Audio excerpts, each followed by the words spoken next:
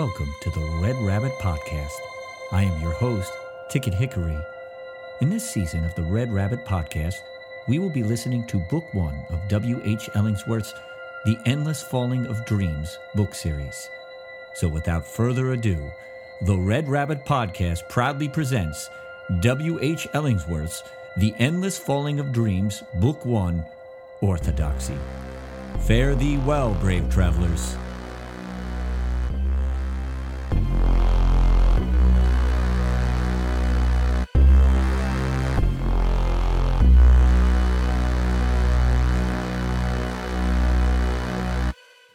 Episode 5, Inspector Almier's Journal, or his words, not mine. May wisdom follow. I'd say that it's best to start where it all began, but I don't know if I can do that. After all, who really knows where anything truly begins? If life is a series of results from choices, wouldn't one life be the result of millions, perhaps even billions, of little choices by people outside of that one life? A lot of my story concerns stories I found in a letter addressed to a man I didn't know, from a man I knew even less, and about a boy I'll never meet. And yet the story is mine, as much of mine as anyone else's. I also wonder if I should start with my father, who always wanted me to become a writer. He insisted that I could tell a person's character more precisely than anyone else he knew, even men twice my age. My father was neither autocratic or harsh, and for that I know that I am lucky. The old man was gentle and remarkably supportive of my artistic pursuits. When he died, my studies slipped, and when my academics were over, I didn't have the grades for university and took a government aptitude test instead. My GAT profile indicated I'd best serve as either a magistrate's assistant or a police officer. Frankly, I chose my career with little more thought than if I just tossed a coin, thinking I'd be better able to use my supposed gift in police work.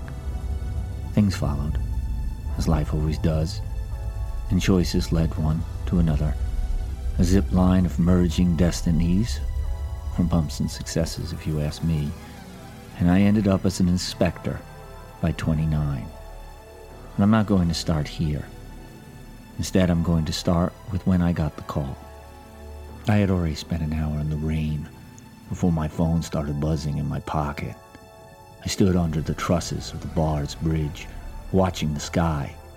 The clouds were pretty thick, but still, if you looked close enough, you could see faint, microscopic light. They were Vaille's fleet, and as long as they were microscopic, I felt okay enough. I wasn't alone. Watching the sky had become a popular hobby across the entire ICA, with rumors of surrender growing compounded by the very real reports of the ICA's increasing number of defeats. People took to looking up more and more. It didn't matter whether or not it made any sense. Everyone knew that the Pax Vaille didn't need to be literally on the planet to take it, and their ships certainly didn't need to be that close in order to bomb it. Still, looking up at the sky became a strange, misguided source of comfort. When my phone rang, I thought about letting it go straight to message, but I couldn't. The lights hadn't taken away every obligation. Not for me, at least. Not yet. So I picked it up. I shut down the hologram image once I saw who was calling, and I held it up to my ear the traditional way.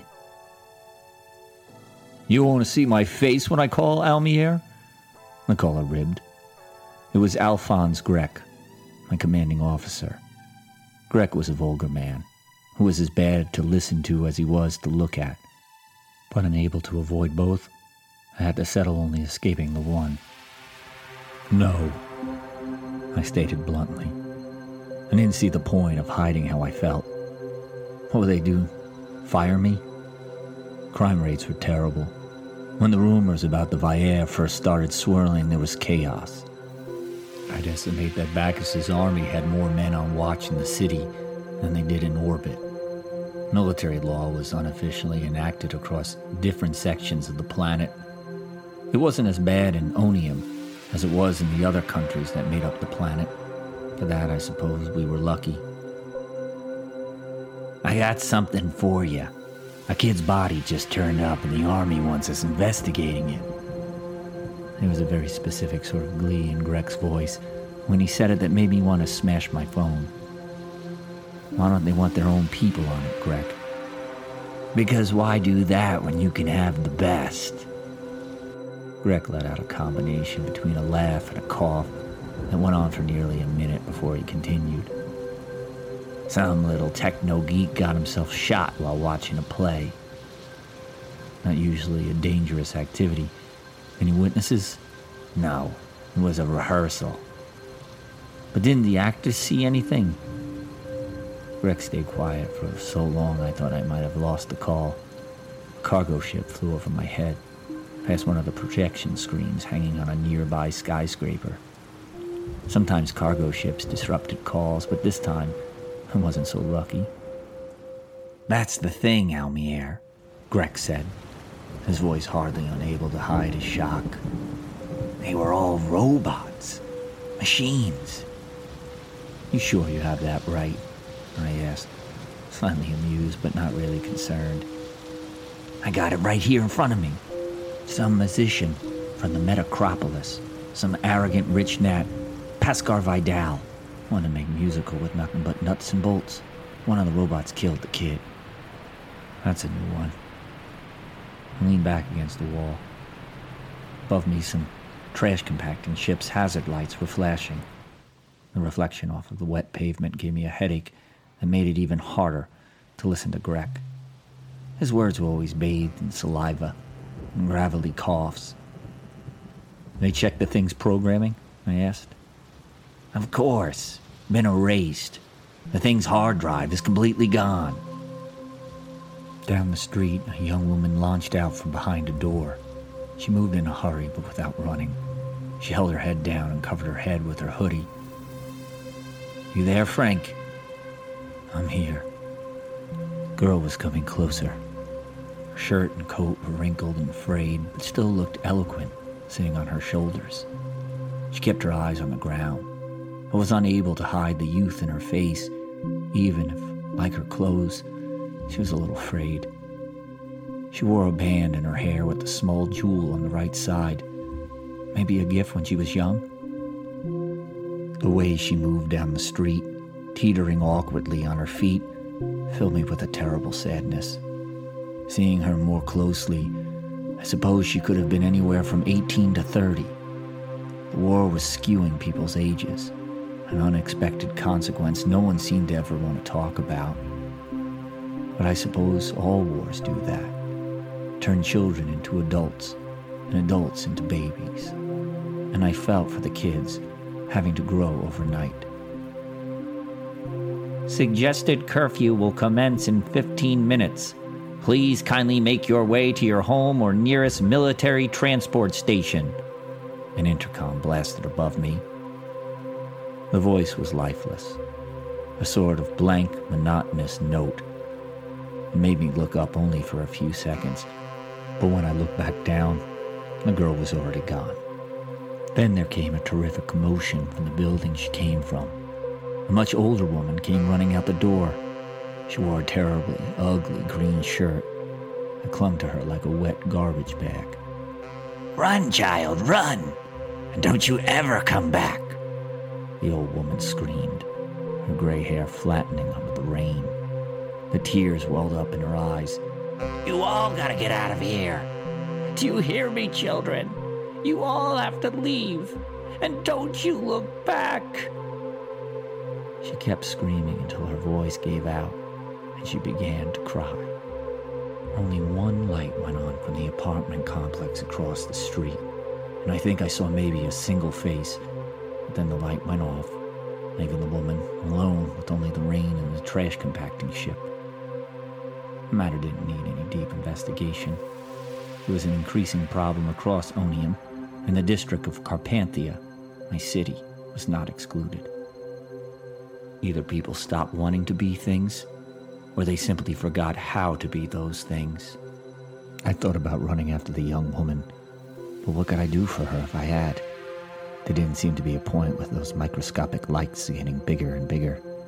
We were all destined to be orphans, at best, sooner or later. Francois? Sheesh. I keep losing you. I told him not to buy from an alien. I'm here, Greg. I didn't lose you. Well, you're lucky. Never trust an alien. They're slippery when wet. Pigs in the mud are always wet. You know what I mean? He laughed at his own stupid remark. Listen, they want us on it. The military asked for us specifically. Why would they do that? The old woman down the street finally opened her door and began inching herself back into the doorway. She called the girl's name a few times before going in completely. Ruth! Ruth! You hear the rumors? I guess they figure this could be a nice public relations victory. Local cops saved the day. Everyone should keep on keeping on. Don't let the Almier get you down. All that jazz. I turned away from the apartment, the makeshift theater stage. I thought about what the ICA was looking for. Apathy was nearly as bad as rebellion. The war and the rumors of surrender anesthetized the entire city. You solve this case, they'll make a big deal out of it. Put your name and face in the paper. Tell everyone that there's still work to be done and life to live.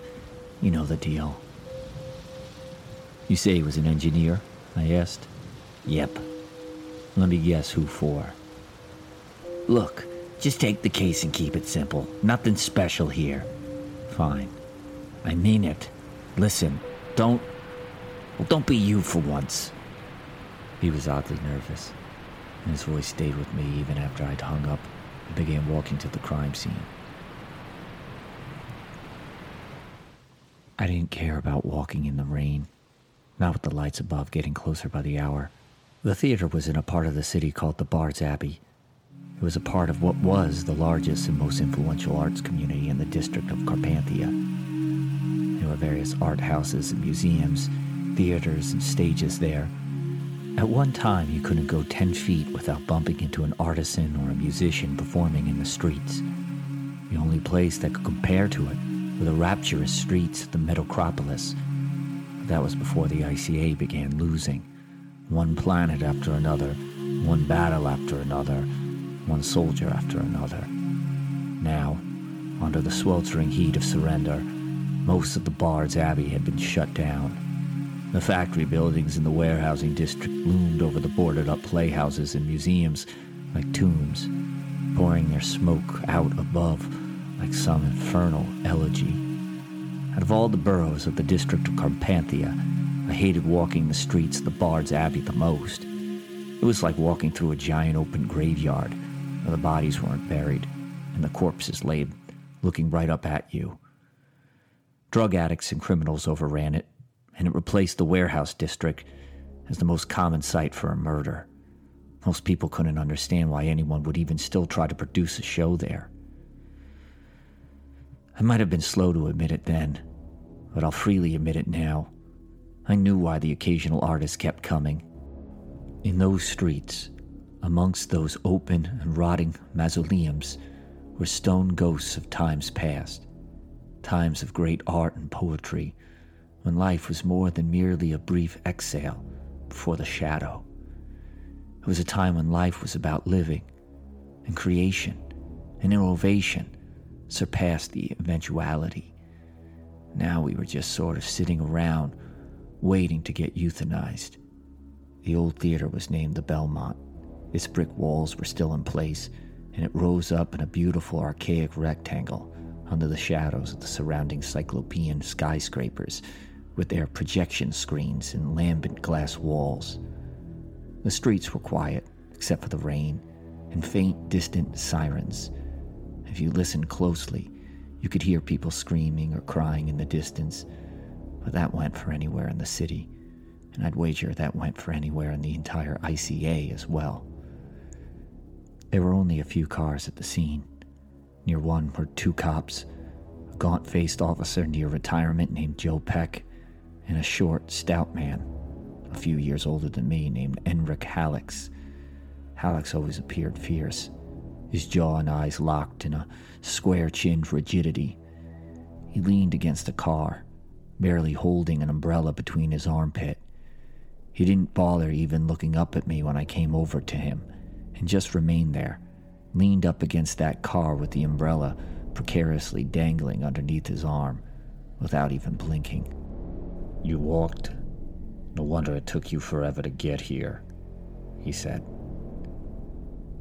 "I got the paperwork for you," Peck said. His eyes were so bloodshot it was hard to see their pupils, and the stubble on his cheeks looked more like black moss growing on dilapidated stone.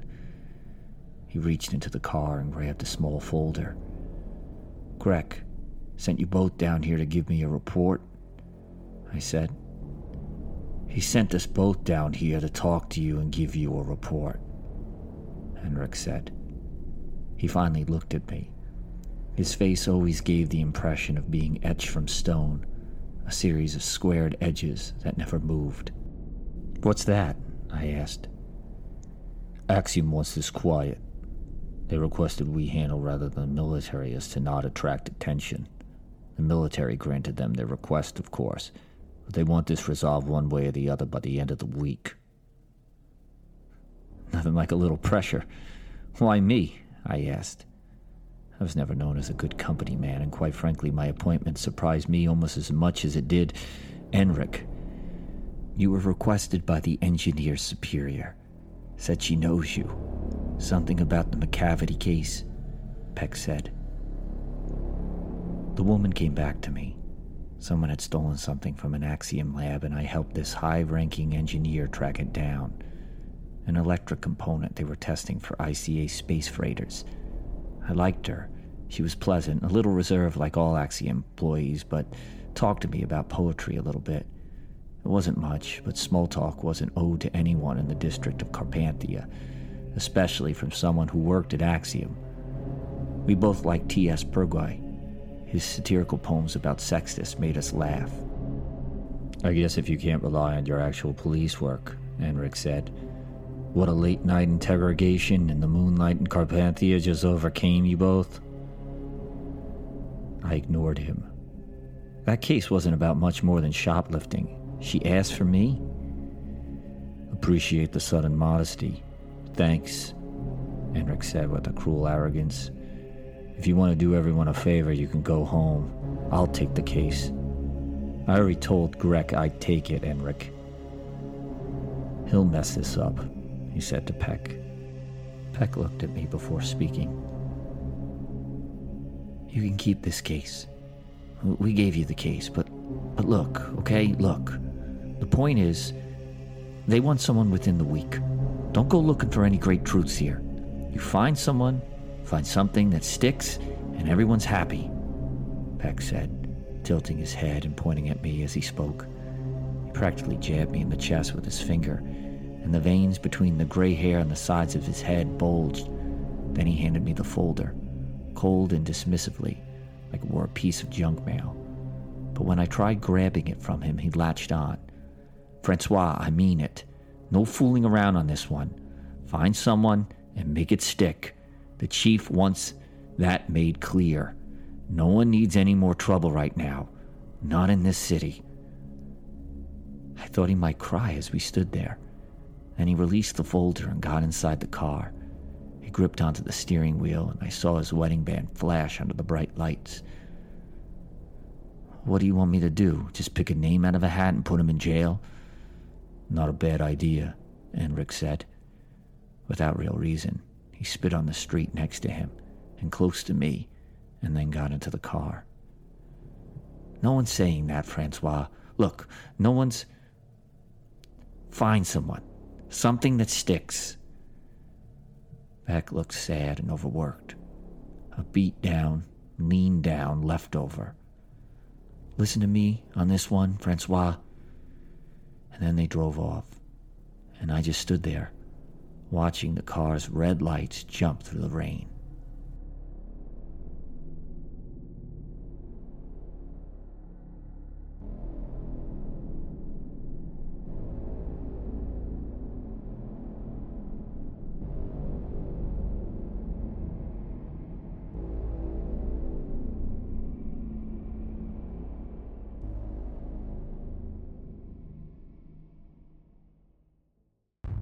Thank you for listening to the Red Rabbit Podcast.